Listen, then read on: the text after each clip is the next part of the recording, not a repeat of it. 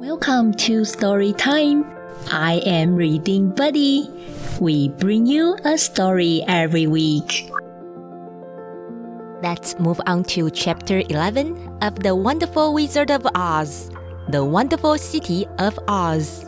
Oh, don't forget to stay until the very end and learn a Chinese phrase with Reading Buddy. Ready? Let's get started.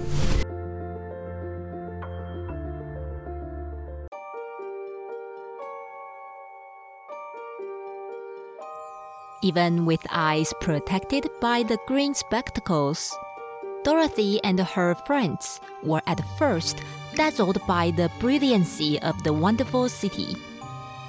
The streets were lined with beautiful houses, all built of green marble and studded everywhere with sparkling emeralds.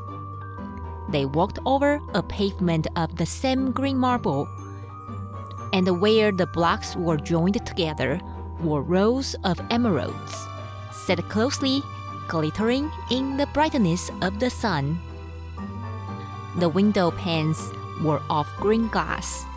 Even the sky above the city had a green tint, and the rays of the sun were green.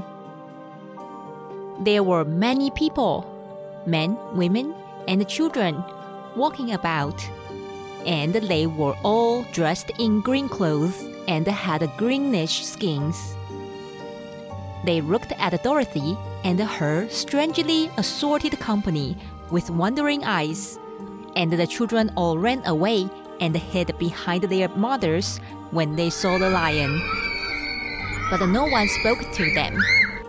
Many shops stood in the street, and Dorothy saw that everything in them was green. Green candy and green popcorn were offered for sale, as well as green shoes, green hats, and green clothes of all sorts. At one place, a man was selling green lemonade, and when the children bought it, Dorothy could see that they paid for it with green pennies. There seemed to be no horses nor animals of any kind. The men carried things around in little green carts, which they pushed before them. Everyone seemed happy and content and prosperous. The guardian of the gates led them through the streets until they came to a big building, exactly in the middle of the city, which was the Palace of Oz, the Great Wizard.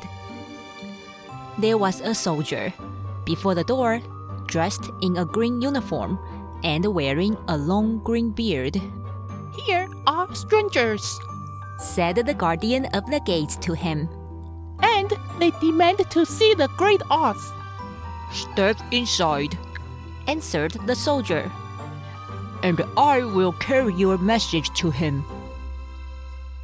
So they passed through the palace gates and were led into a big room with a green carpet and a lovely green furniture set with emeralds.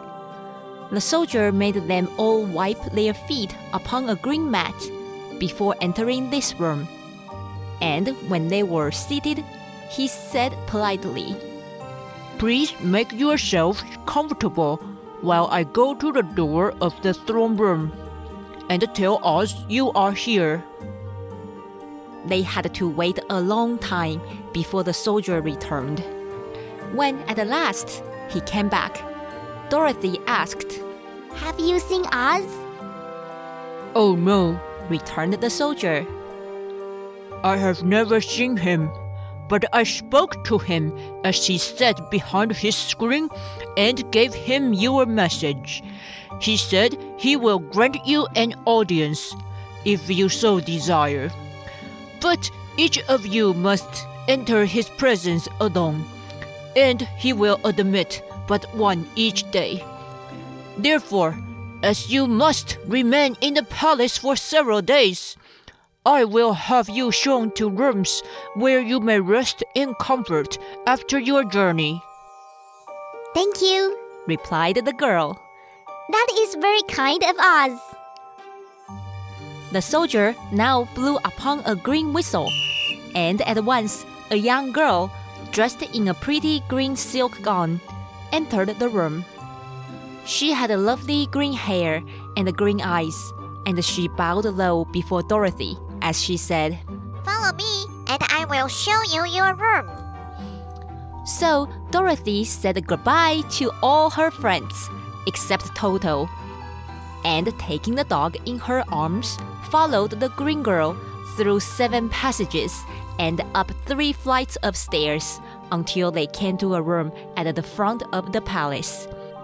It was the sweetest little room in the world, with a soft, comfortable bed that had sheets of green silk and a green velvet counterpane. There was a tiny fountain in the middle of the room that shot a spray of green perfume into the air to fall back into a beautifully carved green marble basin. Beautiful green flowers stood in the windows, and there was a shelf with a row of little green books. When Dorothy had time to open these books, she found them full of queer green pictures that made her laugh. They were so funny. In a wardrobe were many green dresses made of silk and satin and velvet, and all of them fitted Dorothy exactly. Make yourself perfectly at home. Said the green girl. And if you wish for anything, ring the bell. Oz will send for you tomorrow morning. She left Dorothy alone and went back to the others. These she also led to rooms, and each one of them found himself lodged in a very pleasant part of the palace. Of course, this politeness was wasted on the Scarecrow, for when he found himself alone in his room, he stood stupidly in one spot, just within the doorway, to wait till morning. It would not rest him to lie down, and he could not close his eyes. So he remained all night, staring at a little spider which was weaving its web in a corner of the room, just as if it were not one of the most wonderful rooms in the world. The Tin Woodman lay down on his bed from force of habit, for he remembered when he was made of flesh. But not being able to sleep, he passed the night moving his joints up and down to make sure they kept in good working order. The lion would have preferred a bed of dried leaves in the forest, and did not like being shut up in a room. But he had too much sense to let this worry him. So he sprang upon the bed and rolled himself up like a cat and purred himself asleep in a minute.